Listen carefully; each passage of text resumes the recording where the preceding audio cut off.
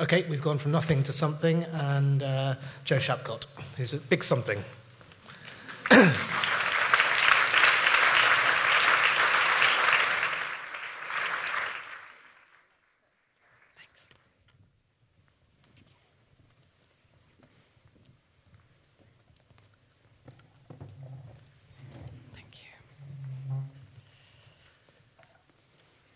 Listening to the last session, I was struck how at the role of language in the face of experience, which we would normally expect a response that might be an inarticulate cry or even silence.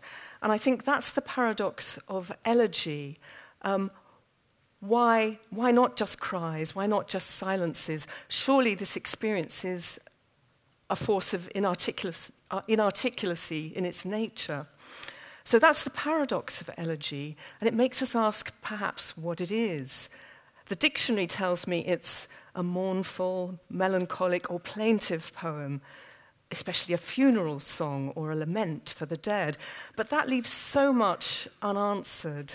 I found a better answer in the novelist Hisham Matar, who writes about a figure who is a version of himself whose father is missing. And he says this: everything and everyone, existence itself, has become an evocation, a possibility for resemblance. Perhaps this is what is meant by that brief and now almost archaic word, elegy. And to explore further this brief and archaic word, we have two exceptional poets, Rebecca Goss and Jane Draycott. Rebecca Goss's first book, The Anatomy of Structures, marked her out as a poet of stories, a clear, fine-tuned and engaging voice. Her second book, Her Birth, was widely acclaimed as a work in the tradition of the great English language elegies. It tells of Rebecca's daughter, Ella, who was diagnosed with a heart condition, Ebstein's anomaly, and who lived only 16 months. Helen Dunmore, the poet and novelist, said about this book so aptly, the language, like sea glass, has been ground by a tide that might have crushed words completely. Instead, it has shaped these translucent poems. Jane Draycott's outstandingly sensuous poems create a visual feast through their imagery and an oral feast through their music. Her award-winning collections, Over, Prince Rupert's Drop, and The Night Tree, are rightly praised for their fearless beauty. And she's written the now classic translation of the elegiac 14th century dream vision poem, Pearl. And this was said about Pearl: the glamour, even glitz, of its view of paradise across the river of death dazzles as never before in English. I'm going to start by asking these two amazing poets a couple of questions, but the main thing is we want to hear from them, so we'll keep it brief.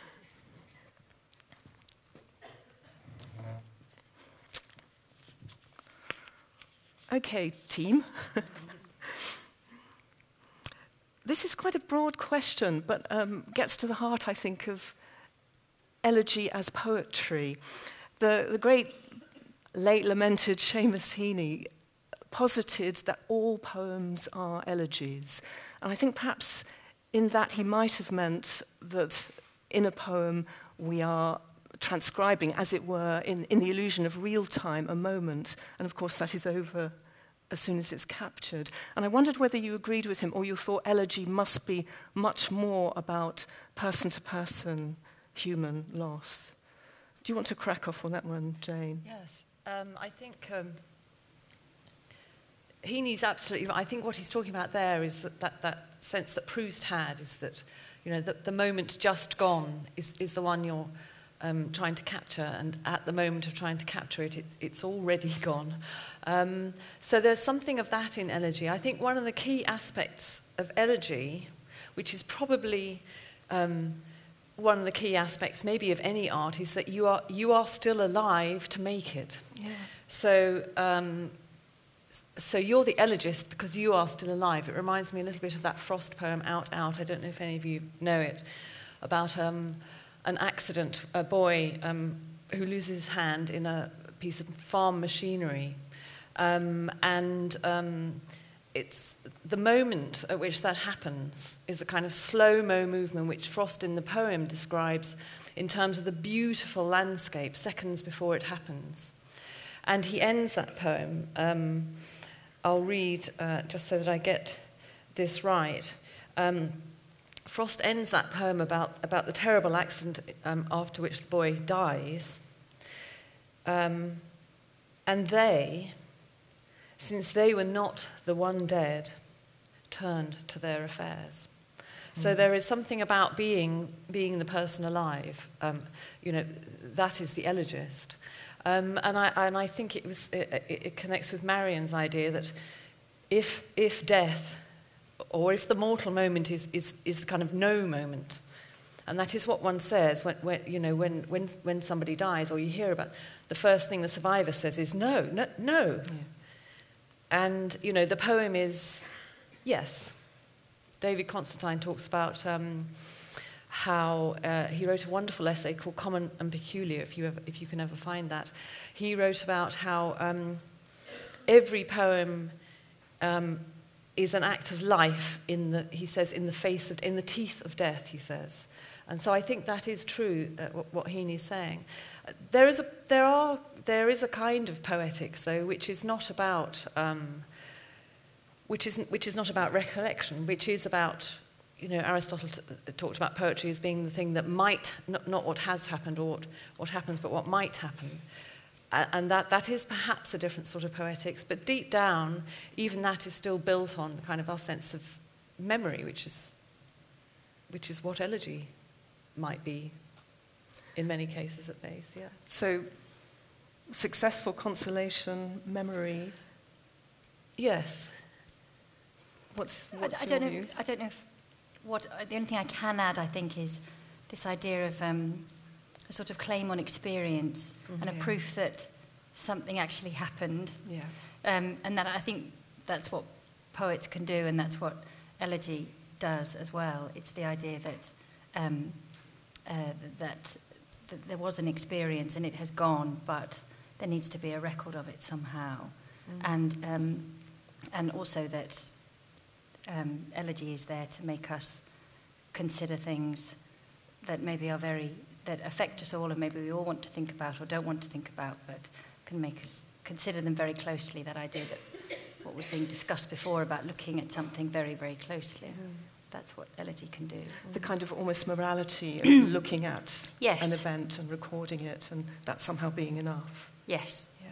It's interesting, though, because I find in both your poetries not simple consolation, and I wonder if the elegy is as pure consolation belongs to a past era where religion was more certain, and that there's doubt, there's plenty of flowering, but also doubt. And I wonder if it's possible to have a total vision, say, that we find perhaps in medieval dream vision these days. Well, it's interesting you should mention that in relation to the translation of the Pearl poem. So this is a 14th century elegy for an infant daughter, a girl child, which is ostensibly, it's a long narrative poem imagining seeing the child. It's a dream in which it relates quite strongly in many moments to what Alan was saying earlier, seeing the child across the water, talking to her. The poem sort of recreates her. So in a way, that's what elegy does, doesn't it? It's not a replay, but it's a kind of new life. And ostensibly, it's an act of Christian consolation. The girl tells the bereaved father that she's happy in heaven here across the water in the celestial city. But actually, even then, the Pearl poet, the poem ends not with any kind of satisfactory sense of consolation from that religious message, from that Christian message at all, in fact. And the poem does what you're describing, I think, even then, which is an account of grief. It's an account of loss, which is an attempt to sort of retain the person, or the thing lost, the person lost. So who then do you think it's for? Well, I thought it was interesting when you talked about the dictionary definition, because I went back to that as well, even though you know it's always good to go back to your dictionary definition, isn't it? And all those words like mournful and plaintive. But I thought it was, in a way, I see the elegy as a much more positive thing. Yeah. You know, if someone was just to solely look at the dictionary version and then walk away and think, oh, that's what it is, just a very sad poem. Actually, for it to be almost a much more uplifting thing, because at the end, I hope, out of some elegy, we gain clarity and understanding. So it's not just about feeling very sad or telling you about this very sad thing. At the end of it, we may understand something better or see it more clearly. Yeah. And surely that can be a very uplifting thing about elegy. Shall we hear some poems? Jane, let's start with you. Thank you. I'll take this water with me. I'll take the water.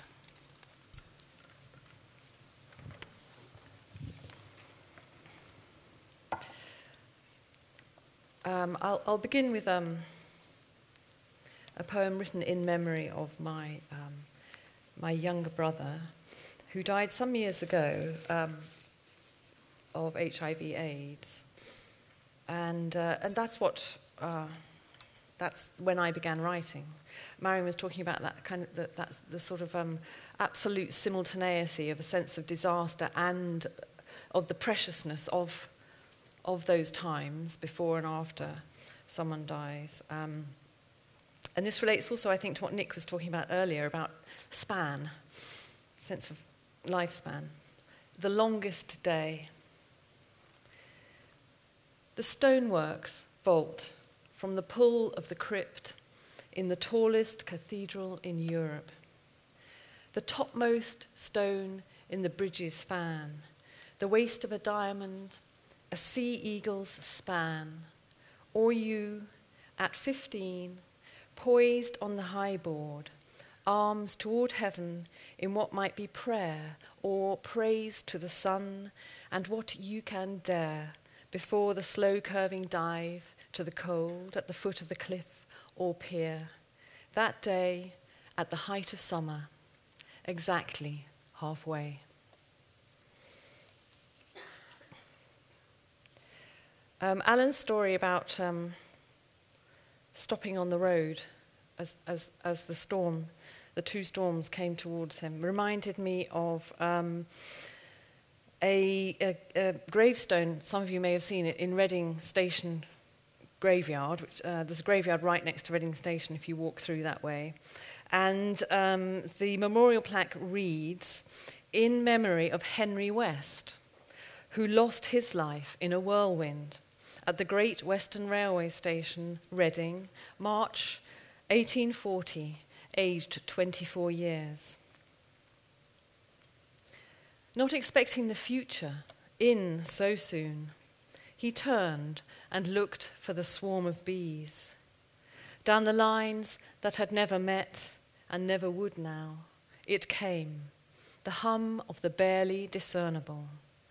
Ribbons of flies in a sheep down a culvert, the crack of the ice plate under a boot, himself in the fog. The ironwork announced his name. Then the flat hand of the storm pushed him towards the gap. In the eye of the wind, he saw himself, halted forever in the freezing cattle wagon of the third-class waiting room, stopped on the tabletop of a Siberian winter, surrounded by bears and the icy stares of commuters, and round him, further and further, the Dopplers of 1,000 125s, the high-speed sleeper, and all the other sleepers going west. I remember in the early days after my brother's death, that very strong sense of preciousness that I was referring to before, and also I remember very clearly how it seemed important to kind of hang on to small visual details. So, the lines between bricks, the cracks in the pavement. Somehow it seemed possible to take the next step if you just hung on to detail, material detail of the world in which you remained. And one of the things I read not long after that was I read about this wonderful phenomenon of the glass-making process, the Prince Rupert's drop. So some of you may have know about that. It's mentioned in Peter Carey's novel Oscar and Lucinda. So it's a drop that falls by accident during the glass-making process, a little tear-shaped drop which cools so rapidly that it leaves it in a state of kind of enormous tension. Prince Rupert used to take these into court and have an elephant stand on the body of the thing and then use a pair of pliers to nip at the neck, and it would explode. So it's an extraordinary phenomenon. And this is a poem called Prince Rupert's Drop, an elegy. It's brilliant.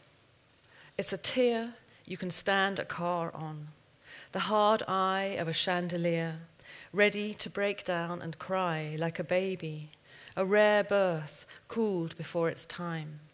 It's an ear of glass, accidentally sown in the coldest of water, that sheer drop, rock solid, except for the tail or neck, which will snap like sugar, kick like a mortar under the surefire touch of your fingernail. It's the pearl in a will-o'-the-wisp, the lantern asleep in the ice, the light of St. Elmo's fire in your eyes. It's the roulette burst of a necklace, the snap of bones in an icicle's finger, the snip of your pliers at the neck of my heart, the fingertip working the spot which says you are here until you are suddenly not.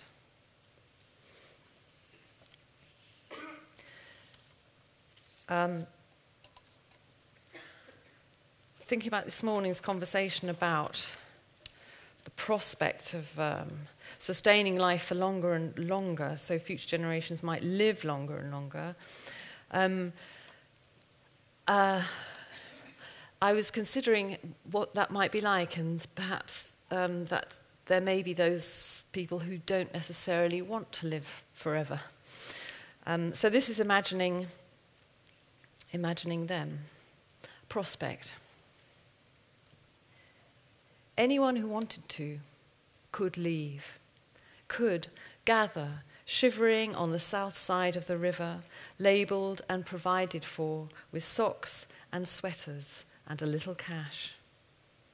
We walked across the water in our thousands and left behind forever all that was great.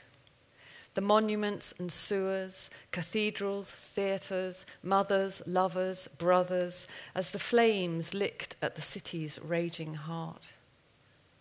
Faced with the prospect of living forever, we headed for the country lanes together, imagining the partie de campagne among the clover and the stories each would tell the others on the way.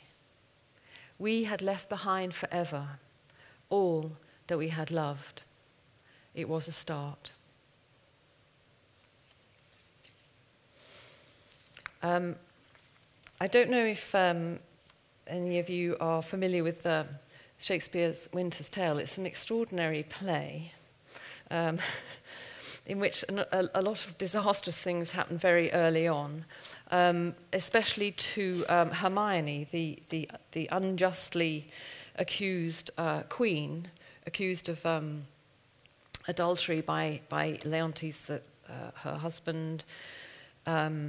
She loses her little boy, who dies of grief at the way his mother's been treated. The baby she's pregnant with is taken away from her. She's ordered to be taken away and killed. So this is all within a fairly short space of time, the play having begun. And at one point, Hermione says, as if to say, if they could see me now, she says, "The Emperor of Russia was my father."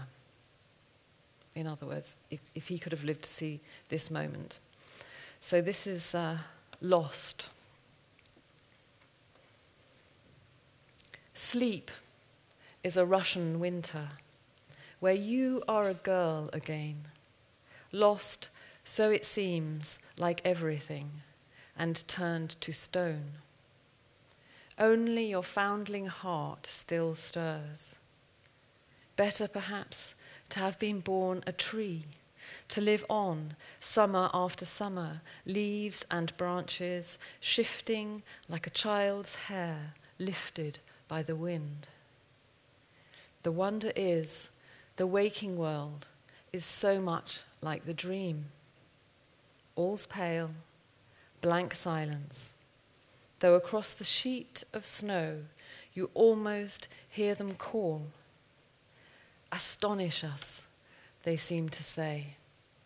Astonish us again today.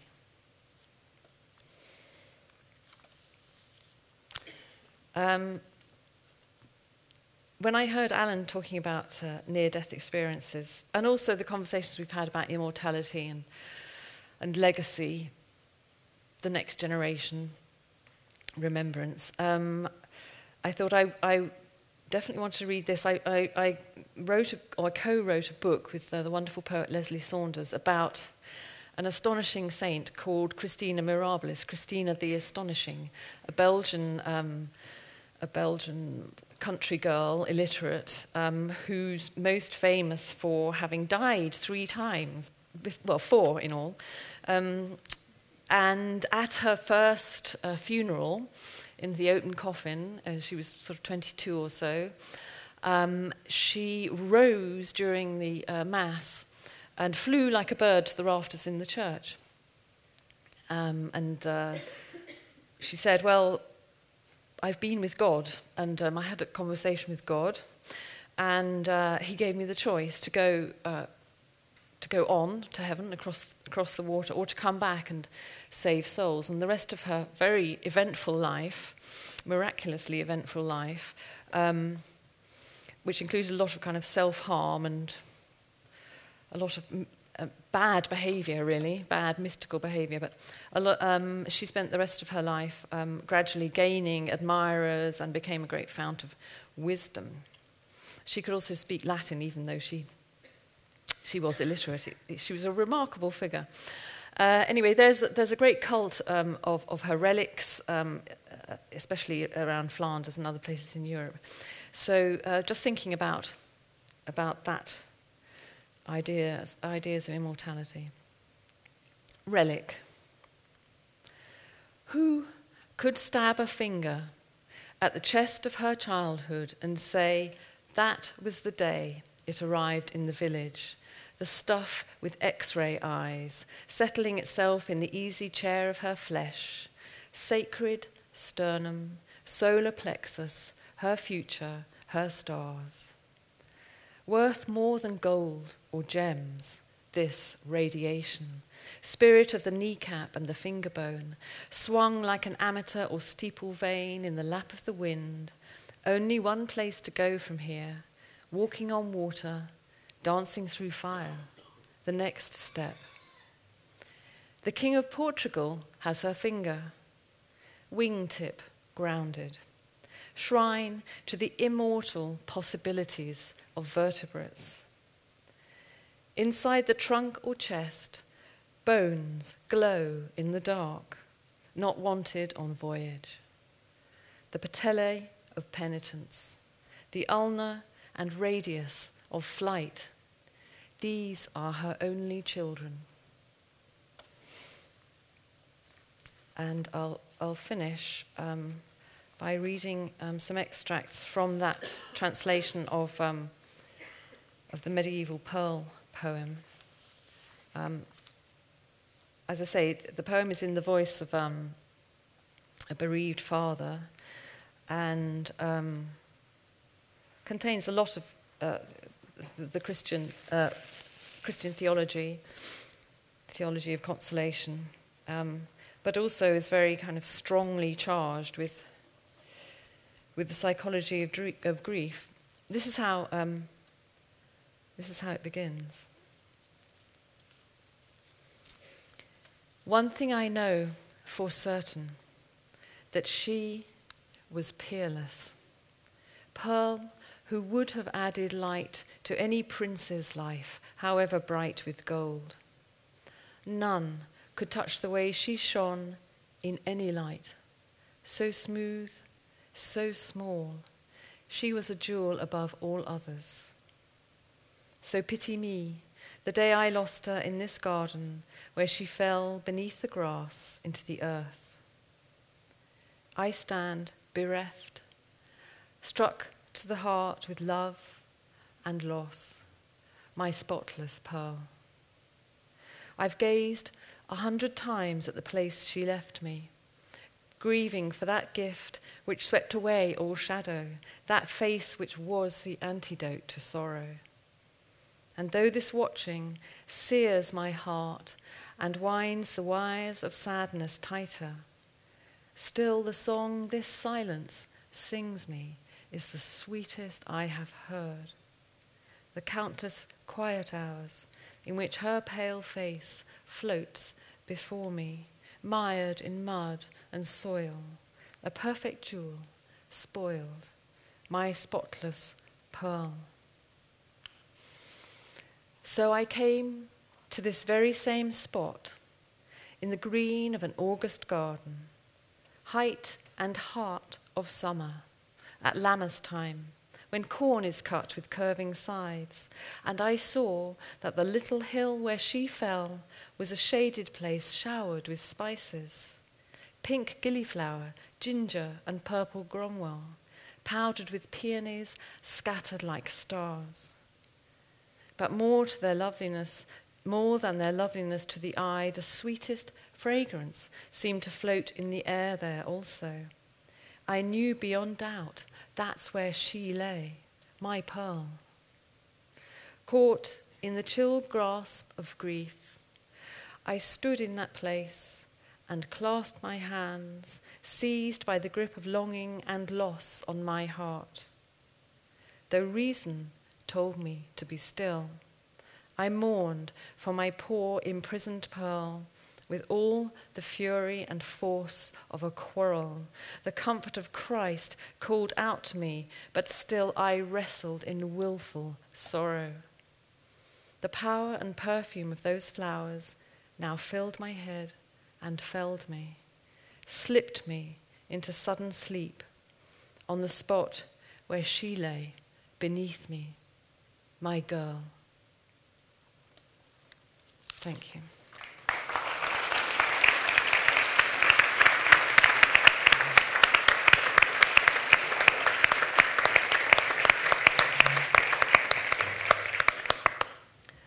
Thank you, Jane.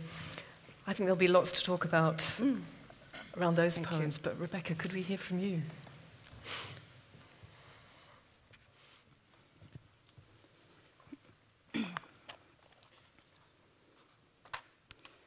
You'll have to forgive me, I'm not feeling myself. I'm not allowed to fiddle with my hair, and I've had to take my earrings out, so because of the microphone.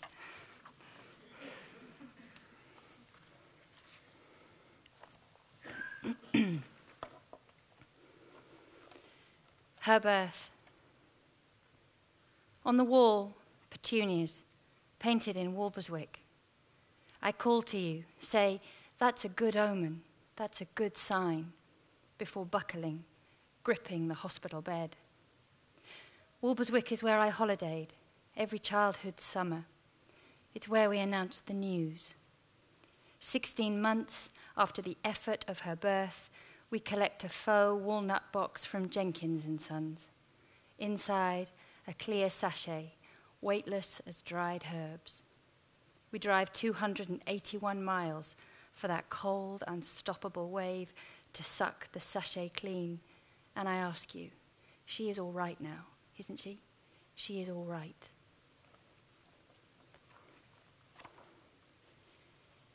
Ella was diagnosed with severe Epstein's anomaly at birth, and my husband and I were told that she would die, and we didn't know when.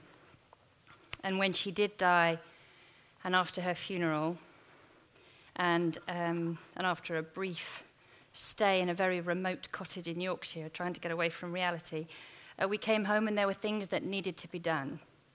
And some things were done swiftly, and some things not so quickly. And one of them was sorting out her clothes. And there are several clothes poems in the book, because babies get so many sodding clothes. And all the years after her death, I am still finding her clothes a big problem. And they are in plastic bags and under beds. But I have met many women who've lost children since the book was published, not just because of the book, but because I lived in Liverpool for a very long time, and you can't go outside your front door without learning a life story and taking it home with you, and that's fine. Lovely, chatty, warm city. But I met women who also had lost children, and they said the clothes were a big deal. Mining. I let socks dot the washing, coats grace a chair's arm. Her hospital bag, too hard to unpack, stayed slumped and ignored, but eventually there was a gathering, the limp outline of her size carried upstairs. It accumulated in the cot, a cold pit of pajamas, dresses, jeans, my heap of her, visible through bars. Insides of sleeves brushed with her cells, last flecks compacting in pastel matter until her father found me fretting at its edge, suggested it was time for the careful mining of her things. Our intention to sort, fold, and label soon became a quick, unhappy shoving into grey plastic bags, the silent hoisting to an attic's dark. Her cot collapsed. I sobbed in that desolated space, while my desk was carried in, books and pens planted on its surface, her father's wise reclamation of the site. I kept a row of lilac-buttoned relics in my wardrobe, hand-knitted proof, something to haul my sorry lump of heart and make it blaze.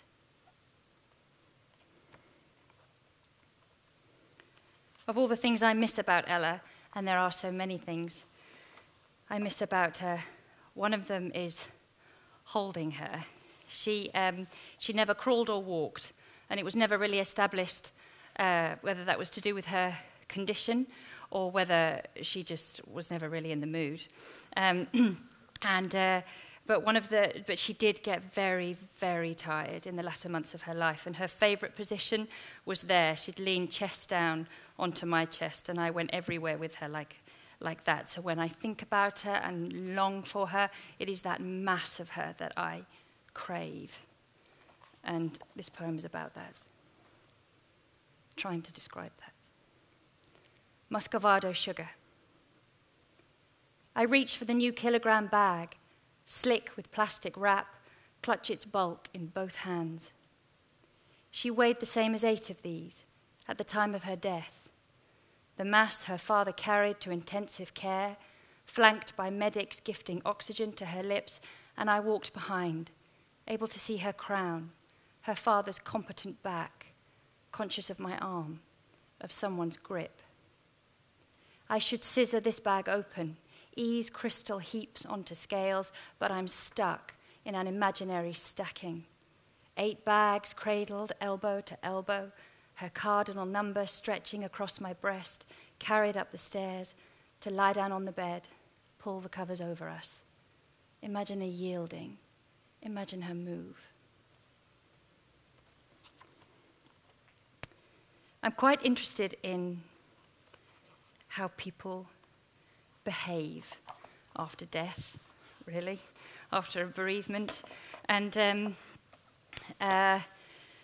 I liked to think, well, after several conversations with my psychologist, I liked to think that I could actually behave how I sodding well liked after Ella died, because this terrible thing had happened. It gave me permission to do what I like, behave how I like, just there was nothing could hinder me. Any response I wanted to give was allowed. And yet actually I found myself feeling much more reticent about things, feeling I had this very terrible, almost secret, didn't really know how to articulate it in public sometimes, wasn't sure what to say or how to behave. And this is about watching somebody else and almost feeling quite envious of their response. Sunday papers. The feature I keep flicking past finally lures me in. 3 mothers, each with a dead teenage son. One mother wears his clothes around the house. Astonished at her pluck, I'm flung back to those early months, scared to catch a dangling cuff and reawaken threads. Then a friend's weepy visit in my sunlit porch, her sudden grab for the small pink coat. Freed from its stationary droop, she rammed her hand inside the sleeve and held it to her face. The gesture left me open-mouthed as she nosed my dead child's scent, so uncurbed, so unabashed about her loss.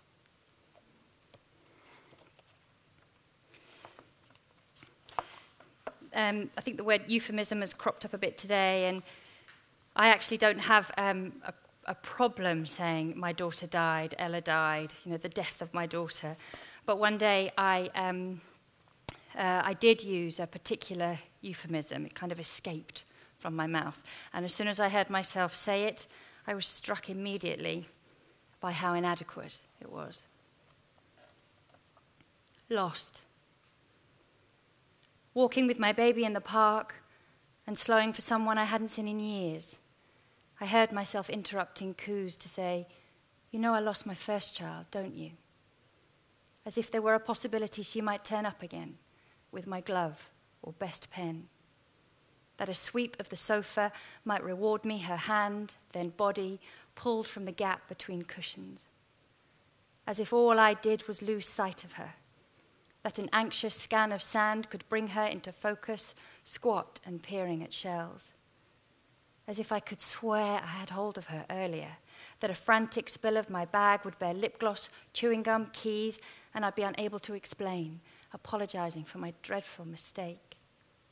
As if one day I could run from my house screaming found, lift her for the whole road to see, shouting, here she is, she is here. And because I can't get up and read 6 poems about Ella not being here and then just sit down again, I'm going to finish with 2 about the birth of my second child, Molly.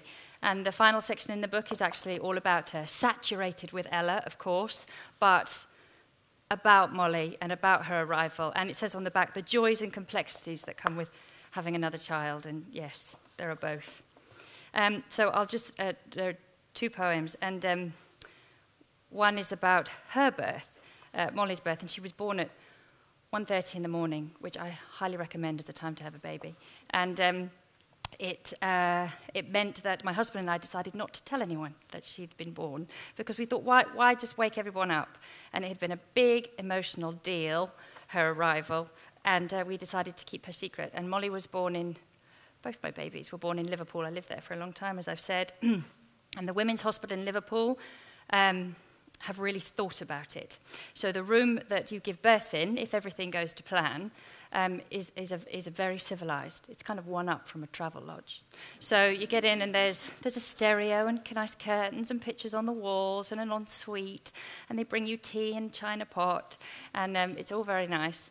I know I'm making childbirth sound like a breeze, but it is very nice. But the rooms are all exactly the same.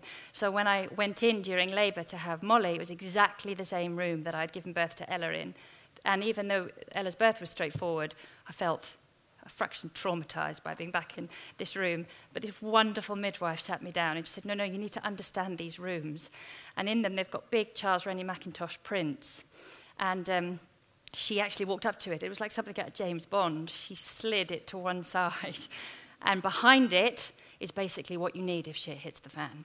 There's all the contraptions and oxygen and and it was just so brilliant. She said, no, if women walked in about to have a baby and saw all that straight away, they'd completely freak out.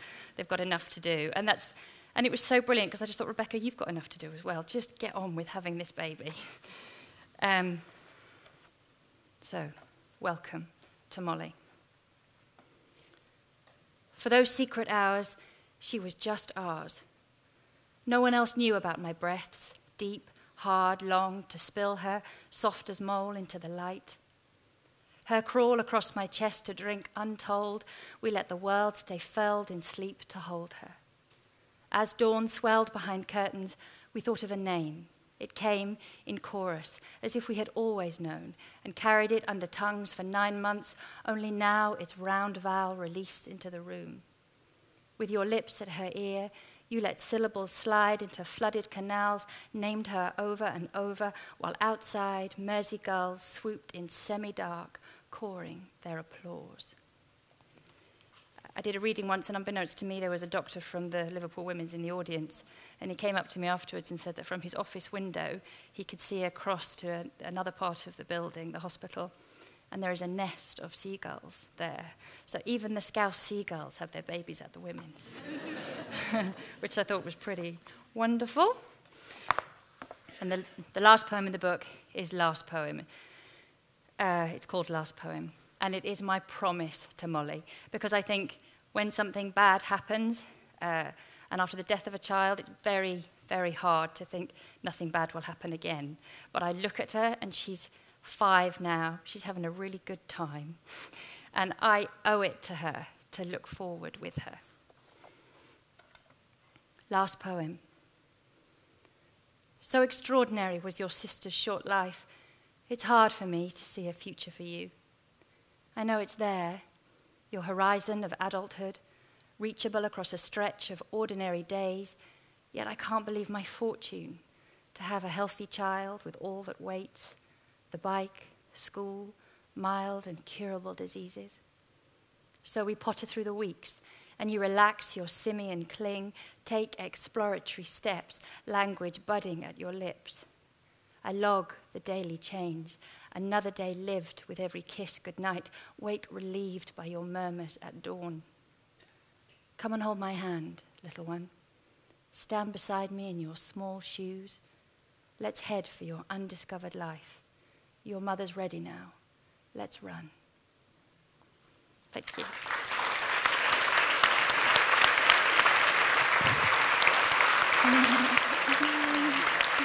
I don't know whose is whose here.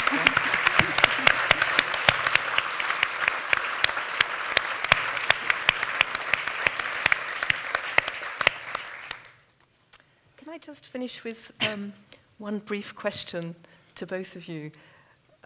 It's something that shines out in the language both of you have chosen to write in, to write about extreme, chaotic, universal experiences.